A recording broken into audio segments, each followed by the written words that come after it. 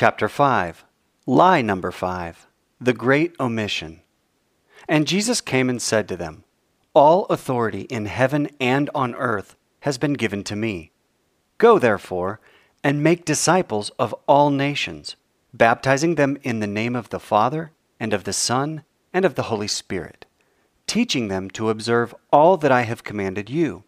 And behold, I am with you always, to the end of the age. Matthew 28, 18 through 20. In chapter 1, we looked at Jesus' authority and how he did not always possess all authority in heaven and on earth. As we proceed through the Great Commission, we want to look carefully at what his charge to the 11 disciples actually was. What did he mean by what he said? And what did his disciples understand? The Great Commission. Go, therefore, and make disciples. The first mandate that Jesus gave his beloved 11 was to go and make disciples. Let's zoom in on the word disciples to see if any deeper meaning can be extracted from it. As common sense would have it, before disciples can be made, there is first a need for a teacher. Were the 11 disciples teachers by now? Is that why Jesus commanded them to go and make disciples of their own? Absolutely not. Jesus knew that, and so did the 11. They were all painfully aware of their shortcomings. Yet that is not what I believe Jesus meant by sending them out to make disciples. Let's look at the rabbi-disciple relationship in first century Israel in order to gain some insight from where this model for the perpetuation of teaching came. Our picture of a disciple does not even come close to the Hebrew picture of a talmid. In English, a disciple means a student, one who learns. Now, as a teacher, I know that a student wants to know what I know for various reasons. Maybe he likes the class, maybe she needs the grade, he may even like the teacher. Ray Vanderlaan says it like this: a student wants to know what the teacher knows, but a disciple wants to be what the teacher is. You want more than anything else in the world to be just like your rabbi. You want to think like him, act like him. You want to understand what he understands, see the world through his eyes. You want to live like he lives, treat your wife like he treats his, raise your kids like he raised his. But more than anything else, you want to walk with the Lord like he does. Where did the rabbis develop their ideas about discipleship? Did they look to the scriptures for their model? Well, does a cobbler make shoes? They found their model for discipleship in two men specifically, Elijah and Elisha. Elijah was known for being one of Israel's greatest prophets. By God's great power, he performed amazing miracles, such as raising the widow's son, calling down fire from heaven, and causing oil to miraculously flow from a pitcher. He had unbelievable adventures with mountaintop experiences. No doubt, he felt like he was walking side by side with the Lord. But he also had very low moments when he felt like his world was disintegrating before his very eyes. After one of these, the Lord spoke to him and told him to choose Elisha as his successor. Jesus followed this same model of teacher and talmid. A talmid is the word for disciple in Hebrew. One of the main differences between the first century Israel model and the Elijah-Elisha model was that in Jesus' day, the rabbi did not solicit the talmid. The potential talmid always solicited discipleship from a rabbi. There were two exceptions to this formula. Rabbi Hillel was known to have sought out disciples to follow him, and of course, our Rabbi Jesus called his disciples to follow him. A disciple would follow a rabbi for months and even years in hopes to become just like him in all facets of life. He would eventually take the best of his rabbi's teachings, incorporate them into his own understandings of Torah, work, marriage, and life in general, and this is what he would teach his disciples. However, when Jesus told his 11 disciples to go and make disciples, he made it very clear that they were not to make disciples of themselves. On the contrary, they were to teach their disciples to obey everything that Jesus taught them to obey. In other words, Simon, Andrew, James, John, Judah, et al. Were to make disciples of Jesus. They were to pass on Jesus' teachings and his teachings alone. This is very important in understanding the role that Peter, Paul, James, or any other disciple of Jesus was to play. We are reminded in various places in the New Testament of the role a disciple maker is to play, such as in Luke 10, verses 24 and 25. A disciple is not above his teacher, nor a servant above his master. It is enough for the disciple to be like his teacher, and the servant like his master. But you are not to be called rabbi, for you have one teacher, and you are all brothers. And call no man your father on earth, for you have one Father, who is in heaven. Neither be called teachers, for you have one teacher, the Messiah. Matthew 28, 8 through 10. Be imitators of me, as I am of Christ. 1 Corinthians 11:1. Emphasis mine. Any disciple of Jesus is a disciple of Jesus, irrespective of who made that disciple. This is why Paul got so upset with the Corinthian believers in chapter 1 when he wrote, "For it has been reported to me by Chloe's people that there is quarreling among you, my brothers."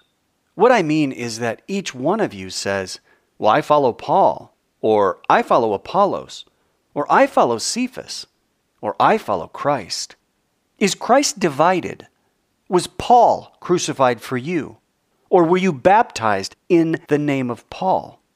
The only teaching that Paul was expected or allowed to pass on to any other disciple, whether said disciple was made by Paul, Apollos, Peter, or any other, was Jesus' teaching. This point is vastly overlooked. It is a point that seems so small, yet so much of the bankruptcy present in Christianity today is as a result of the belief that Paul could teach his own version of this or that. It is precisely our lack of understanding of the expectations of disciples of Jesus that has brought us to where we are today. Did you realize that Paul actually commanded his Corinthian readers in the first letter to obey no doctrine, including his own, other than the Torah and the prophets? That's right. In 1 Corinthians 4 and verse 6, Paul tells the Corinthian disciples to not go beyond what is written. In chapters 1 through 4, factions began to surface, and divisions resulted from some claiming to follow Paul, others Apollos, still others Cephas, and others Jesus. Paul rhetorically asks if Jesus was divided, if Paul was crucified for them, if they were baptized into the name of Paul. He then demoted himself in their eyes to a mere slave of Jesus. He said Jesus appointed him to be a servant.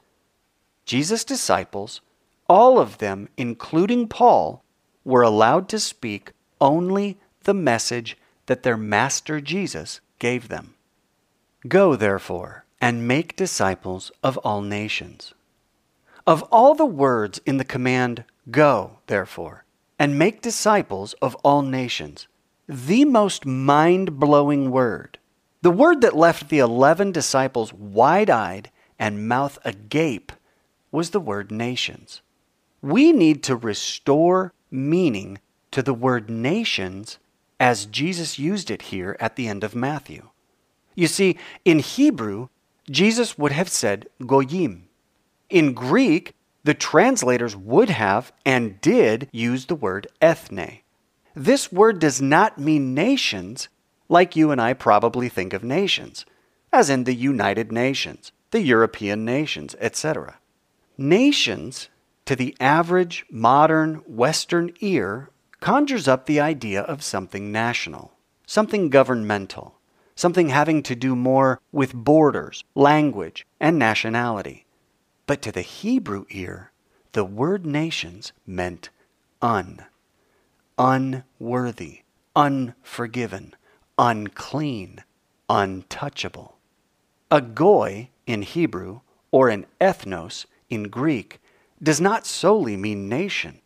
In the Hebrew ear and mind, it means Gentile. For it is the same word in both of those languages. A Gentile was someone who was out of covenant with the Lord. To the Hebrew mind, a Gentile was the enemy, the hostile, the infidel. Just to be clear, Jesus did not tell his disciples to go and make Christians out of all the different peoples out there in the world.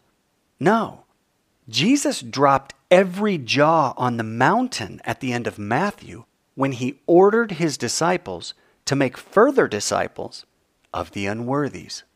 By Jesus' day, every Jew living in Israel was raised to loathe the Samaritans because not only were they a transplanted people by the emperor of Assyria to replace the tribes carried away in the Assyrian captivity, but they were even given a different Torah to follow, one that was a syncretism between the law of Moses and many foreign laws and practices. This can be found in 2 Kings 17, verses 24 through 41. The Samaritans were especially loathsome to the Jews living in Israel at the time of Jesus because they claimed the Lord as their God, all the while serving and bowing down to their idols. When Jesus told the 11 to go and make disciples of all nations, he actually meant all Gentiles, including the ones living next door in Samaria. There was no limit, geographically speaking, to the distance they were to travel. But even more shocking was that there was no limit to the kind of person that was candidate for discipleship. Viking, Spaniard, Eskimo, Native American, Asian, Russian, all of them out of covenant with God. All of them being called to come into covenant with him once again. Of course, we have used the modern names of many of these nations to belabor the point. Jesus had no boundary, be it territorial or cultural, that would eliminate one from being called out. Baptizing them in the name of the Father and of the Son and of the Holy Spirit. The word in Hebrew is mikvah. Contrary to popular belief, baptism was not thought up in the New Testament. Israel had been doing mikvah since she came up out of the water of the Red Sea at Moses' helm. To mikvah is to wash oneself in water. It is far more than a symbol. It is reality on a different plane. For example, when one was in mourning, sackcloth was really put on, clothing was really torn, and hair was truly pulled out as a physical expression of a non-physical reality. Jesus told his disciples to mikvah their newly made disciples because mikvah was a veritable rebirth. Israel was reborn after crossing the sea. In the same way, one who does mikvah is also born again as a new creation. Jesus directed his disciples to mikvah all new disciples because they must die to their past and literally rise from the watery grave to become, wait for it, not a son of Moses, not a son of Judah, a Jew, but rather a son of Abraham. To become a son of Abraham is what affords the Gentile, that is, the one out of covenant with God, the legal right to become part of the family through covenant. This is the mystery of the gospel with a capital G. The Gentiles could now be part of the family because the renewed covenant was made with Jesus, whose vows were never and will never be broken.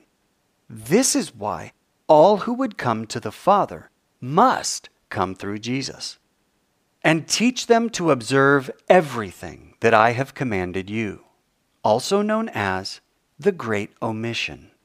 And this is the part that I missed the first 95,000 times I read or heard this passage quoted. And teach them. Teach who? Teach the Gentile disciples that the 11 are to go into all the world to make. Teach them what? The 11 are to teach them, the new Gentile disciples, to observe, to obey, to keep everything that Jesus had commanded the 11 to obey. Then, ever so slightly, the question dawned over the horizon of my mind. What did Jesus command his 11 disciples to obey, observe, and keep? In order to answer that question, the very question that the disciples themselves were certainly asking in their own hearts during this unprecedented moment in time, we must go back to the beginning of Matthew and make note of every time and everything that Jesus ever commanded his disciples to obey. Because naturally, the most important question that anyone can ask is, what did Jesus command his disciples to obey? The reason this question is paramount is because it would be the prime directive that every succeeding disciple, right up to the present day, would be required to follow. The answer to that question ought to have the most profound, life-changing impact on what I, the reader of the Gospel of Matthew, am required to obey, in whatever century I might live, or from whichever nation I might hail. Because there was no doubt that any disciple made by Jesus' 11 disciples, and the disciples made by those disciples in perpetual succession, would be required to obey whatever it is that Jesus taught his first disciples to obey. We Christians are so far removed in time from the New Testament that we don't always make the connections that Jesus intended for us to make. Here, I will make the connection for maximum transparency that all Christians, that is, you and I, were always supposed to make. Jesus was given all authority in heaven and on earth after his resurrection, including the authority that had been previously passed to the devil. Luke chapter 4. Think about the following statement for a moment and let it sink in deeply. The very first thing that Jesus did with all authority in the two realms was to strengthen, establish, and double down on the very teachings he had already taught his disciples before his crucifixion. Nothing new, nothing yet to be uncovered, nothing to be revealed through the pen of Paul or Peter or James. The magnitude of this revelation cannot be overstated. Jesus now had all authority in every realm of existence, and with that authority, he did not command anything new. He did not establish a new world order according to Jesus. He did not put an end to all the old things that didn't work so well when he was not in charge. On the contrary, with his newfound authority over every single thing in existence, both in the physical and non-physical realms, the first and only thing that he commanded to be perpetuated for all time were all of his former teachings. What does that say about the validity and duration of his former teachings? That, my friends, is absolutely astonishing and is what Christianity has missed for the last 1,700 years. I believe that it was not until Jesus was given this authority that he was able to send his disciples into the nations, or the Gentiles, Matthew 10. Once he received all authority on earth, the very first thing he did was to send his disciples into the devil's former stomping grounds. Understanding what Jesus did with this new authority and when he did it is essential to a clear picture of what the rest of the New Testament attempts to address. Until the question is answered, the question to end all other questions, what did Jesus command his disciples to obey? One cannot fully grasp what the writings of the New Testament mean, or how far back they truly reach. Until we thoroughly comprehend what it is that Jesus taught his disciples to observe, all else is and has been mere guesswork. This chapter will attempt to unveil exactly what Jesus taught his disciples to obey, the very thing that has been obscured, altered, and outright buried for nearly 18 centuries. In Jesus' Sermon on the Mount, back in Matthew 5 through 7, he did not yet possess all authority in both heaven and earth, but he did possess the authority of heaven. With Jesus as the Father's ultimate prophet, according to Deuteronomy 18:18, he was able to say things like, "You have heard that it was said to those of old." Had Jesus been about to add something to the Torah, take something from the Torah, or change the Torah in any way, he would not have remarked, "You have heard that it was said to those of old." He would have declared, "You have heard that it was written to those of old." Jesus never attacked or altered the written Torah or the law of Moses, not in Matthew 5 through 7, nor anywhere else in the New Testament. Jesus denounced the oral Torah exclusively. The oral Torah was a modern term for the takanot of the elders, or, said another way, the man-made laws enacted by the religious leaders of Israel. Jesus was the prophet with a capital P. In John 1, verse 21 and verse 25, John reports that priests and Levites were sent from Jerusalem to ask John, "Are you the Messiah, Elijah, or the prophet?" Our English Bibles capitalized the P in prophet because they understood that Israel had been waiting for the prophet to appear, who was prophesied to come all the way back in Deuteronomy 18. The Lord would indeed use prophets prior to, concurrently with, and subsequent to Jesus. However, any prophet used by God Almighty could only speak that which God commanded him or her. That was the preventative measure that the Almighty instituted to keep anyone and everyone from introducing alien doctrines into his eternal Torah and simply claiming that he or she had received a word from the Lord. This changes everything.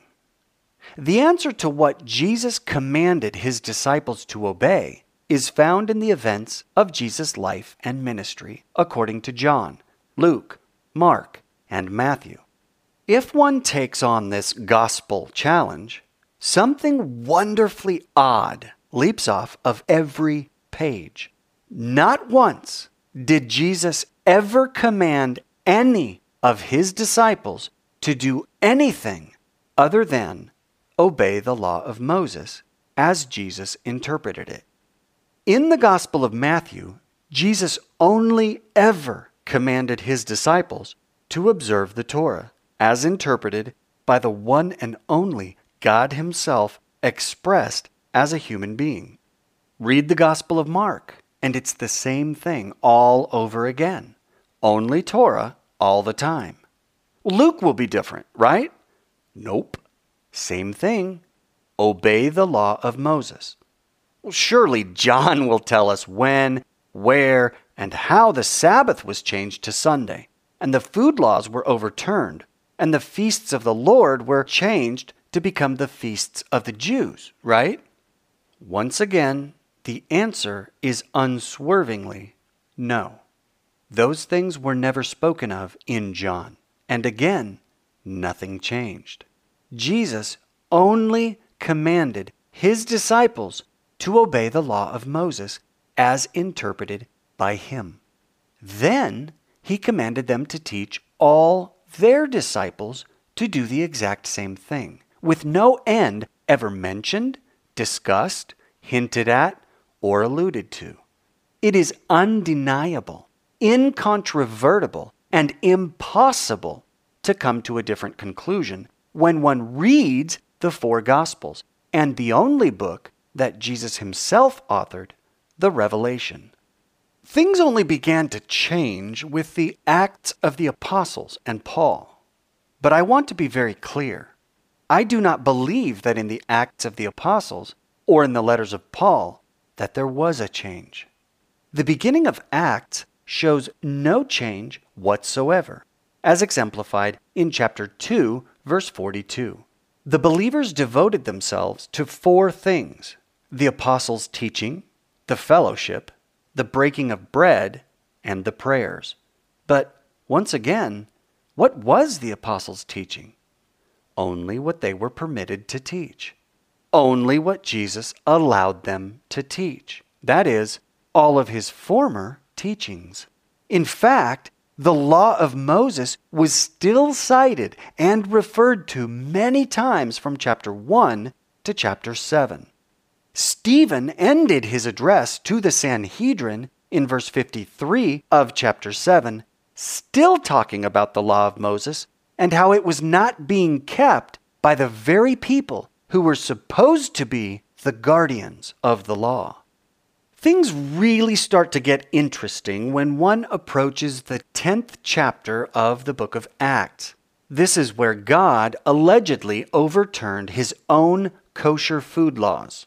Yet, a careful and critical reading of Acts 10 has absolutely nothing to do with food whatsoever. Did the disciple Peter, who spent at the very least 70 weeks with Jesus, day in and day out, sticking his foot in his mouth, blurting out answers, drinking in the wisdom, and learning every single word that came out of the Master's mouth, apparently miss the teaching in Mark chapter 7, where Jesus presumably overturned the kosher food laws? For Peter's own intrepid defiance of the Lord's direct command to rise, kill, and eat was, "By no means, Lord, for I have never eaten anything that is common or unclean." Was the voice that Peter heard that of Jesus? If Peter was speaking with Jesus, why didn't Peter say, "Well, absolutely, Lord, I will rise, kill, and eat, since you already repealed the kosher food laws back in Mark chapter 7. Thank you, Jesus. I don't mind if I do have myself a ham sandwich and some shrimp cocktail." If Peter was not hearing the voice of Jesus, then why did God the Father not correct Peter right then and there and remind him that that law was already overturned by his Son? Was Peter getting a second chance from God the Father there in Acts 10? Since he apparently missed Jesus' alleged teaching on this in Mark 7. Impossible, for two reasons. First, Jesus never changed the kosher food laws in Mark chapter 7. That story has nothing to do with what is considered food and what is not, but rather how one contracts ritual defilement. Jesus never changed any law, let alone a 1,500-year-old food law in one sentence from a missing parable in a parenthetical statement in verse 19. And second, this vision has nothing to do with food. God was speaking to a Jew in a very Jewish way, in picture. God was using something with which Peter and every other Jew in Israel and beyond would have been intimately familiar: their diet. The vision is about people, not food. The vision is about what Judaism called common and unclean among the sons of Adam. The vision is about God using the kosher food laws to make a point. What was the point? God never called the Romans common. In fact, God never called any Gentile common. That was a teaching handed down in the traditions of the fathers, aka the Pharisaical takanot. What God had made clean, one shall not call common. That is the point of the vision. Has modern Western Christianity become so arrogant as to think that upon reading this story, the answer to the meaning of the vision was so obvious, so easy? People forget to read verse 17, where Peter, a seasoned disciple and Jewish young man raised in a Torah-observant household, community, and culture, was inwardly perplexed as to what the vision he had seen might mean. Yet Christianity got it immediately. Does that sound a little strange or arrogant to you? If Peter was pondering long and hard as to what the vision he had seen might mean, how did he not think that the vision might be about food? Did Peter possibly think that maybe God just overturned his own kosher food laws? Or would that not only be preposterous to Peter, but also impossible due to the fact that God cannot change his laws any more than he could sin or join forces with Satan? And that was why Peter was so confused. The Great Commission was revolutionary for one reason, and one reason alone.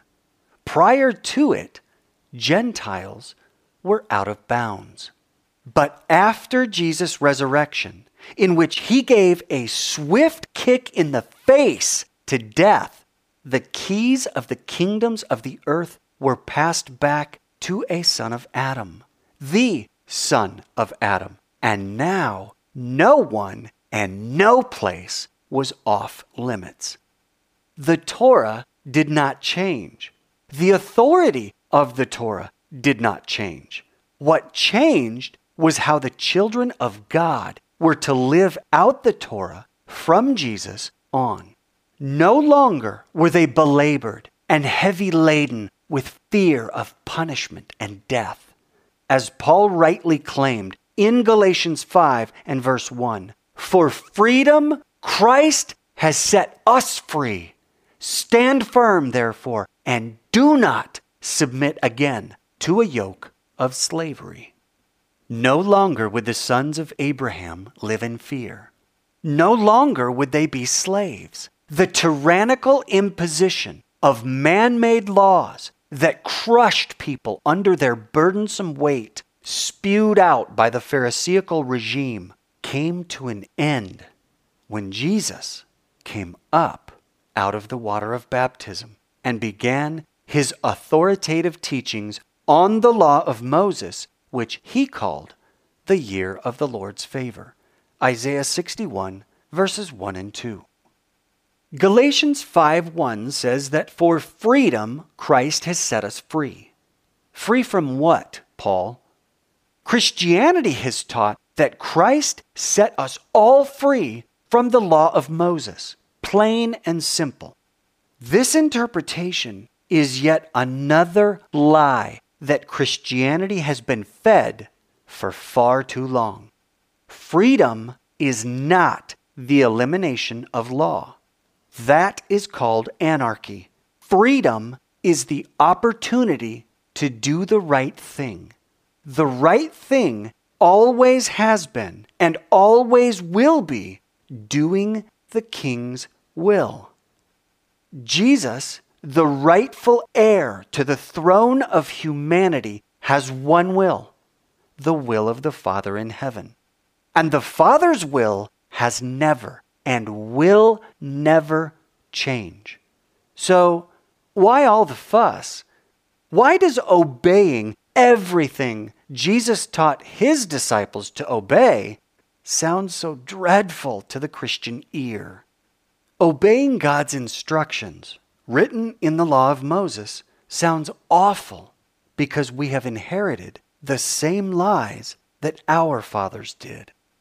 Another lie passed on to us is that the law of Moses was so great a burden that he had to send Jesus to untie that unbearable yoke from off our necks.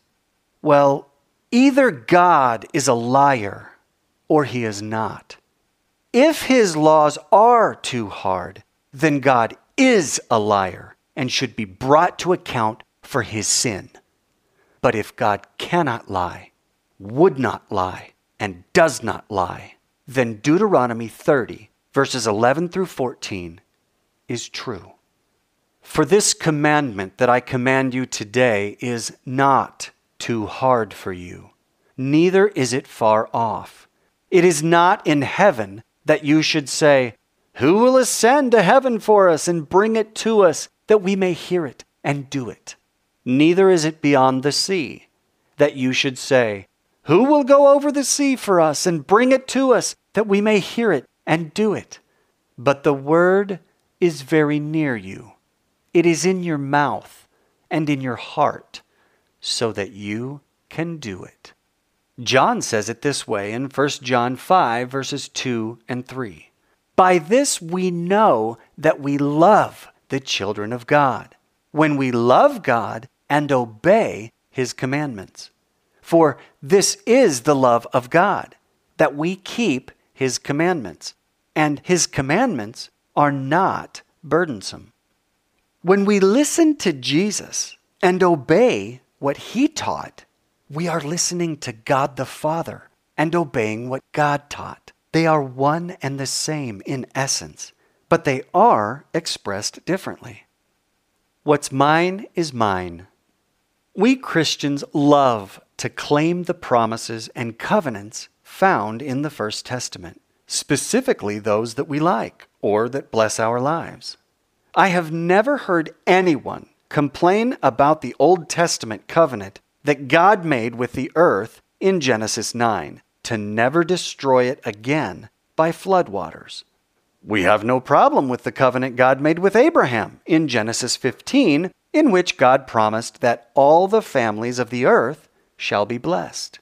We love the covenants of Deuteronomy 29, 14 and 15, Jeremiah 31:31, Nehemiah 1:5.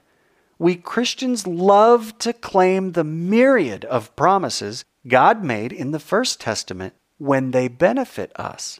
Yet, when it comes to claiming and receiving what God calls life in the form of commandments, precepts, statutes, and laws, we instantly reject them. We declare that those were for the Jews, meaning the people of Israel. It is nauseating to hear the chant from the pews and the pulpits that we are sold out for God. We must do all that the Lord commands. We would give up anything for the Lord. But if the Lord asked us to eat differently, not a chance. If the Lord asked us to keep one day per week special and set apart, Saturday, forget about it. If God told us to meet with him on his appointed times, fat chance. Have we not read our Bibles? Do we not realize that his covenants and promises are inextricably bound up in his laws and instructions? They cannot be divided. Deuteronomy 11:26 through 28 says, "See, I am setting before you today a blessing and a curse. The blessing, if you obey the commandments of the Lord your God, which I command you today, and the curse, if you do not obey the commandments of the Lord your God, but turn aside from the way that I am commanding you today." Do you see the conditional relationship described in this verse? He blesses those who keep his commandments and curses those who do not. Because our fathers have inherited lies, and because Christianity has abdicated her responsibility to question what our fathers have inherited. We have been allowed and affirmed in our contradictory practices, such as claiming promises and covenants while disposing of the rules and restrictions. We like to go to the New Testament for our instructions. So let's take a look at 1 John chapter 2, verses 1 through 6. My little children, I am writing these things to you so that you may not sin. But if anyone does sin, we have an advocate with the Father, Jesus Christ, the righteous. He is the propitiation for our sins, and not for ours only, but also for the sins of the whole world. And by this we know that we have come to know Him, if we keep His commandments. Whoever says, I know Him, but does not keep His commandments, is a liar, and the truth is not in him. But whoever keeps His word, in him truly the love of God is perfected. By this we may know that we are in Him. Whoever says he abides in Him ought to walk in the same way in which He walked. What did Luke mean when he said that Paul, Barnabas, and Silas preached the word of the Lord in the book of Acts? Or what did Mark mean by, and Jesus was preaching the word to them in Mark chapter 2, verse 2? What is this word? This is where many Christians short circuit or start to twitch nervously. We never thought to stop and ask, what was the word that was preached to the people? Most say that it was the gospel or the good news about Jesus. Yet that only pushes the problem back one level. See chapter 4, the gospel. 1 John 2 and verse 7 explains, Beloved, I am writing you no new commandment, but an old commandment that you have had from the beginning. The old commandment is the word that you have heard. Here, John seems to indicate that the word that they have all heard is what they have had since the beginning. He calls it an old commandment. But here's the best part. Look above once again at the quote from 1 John 2, 4 through 5. Whoever says, I know Him, but does not keep His commandments is a liar, and the truth is not in him. But whoever keeps His word, in him truly the love of God is perfected. Look at how John defines God's word in verse 5. He equates keeping His commandments with keeping His word. He defines His word as His commandments. They are synonyms, identical, exactly the same, and equivalents. I wonder if the word that Jesus preached to those in the house in Mark chapter 2 was the word that Paul and Barnabas and Silas preached to those in all the world, the commandments of God that were taught to everyone who had attached himself to Israel since the beginning. Let's go for a test drive. Personally, years ago, I began to test drive the car, if you will. The car I was going to test drive were all 10 commandments, the teachings on food, and the feasts of the Lord. But because the Sabbath, the food laws, and the appointed times were so alien to me, the first thing I did was look to modern-day Judaism to see how I should keep them. As I began to slowly slog my way through all the do's and do-nots of Sabbath, I became very frustrated and angry. Then it hit me like a ton of bricks. Much of modern-day Judaism is a continuation of first century Phariseeism. So I looked to the Messianic Jewish community for help on how to obey these laws. And what I found is that many Messianic Jews are themselves looking to Judaism for how to understand and how to live out the commandments of God. They look to the great sages like Rashi and Rambam, to Akiva and Hillel, Shammai, and all the contributors of the Mishnah and the Talmud. One day, not too long ago, I heard a voice in my head that sounded like me. The me inside my head said, "Mark, do you have a Bible?" "Yes." "Are you able to read your Bible?" "Yes." "Do you have a sound mind?" "Well, that's debatable." "Yes." "Why don't you try the following?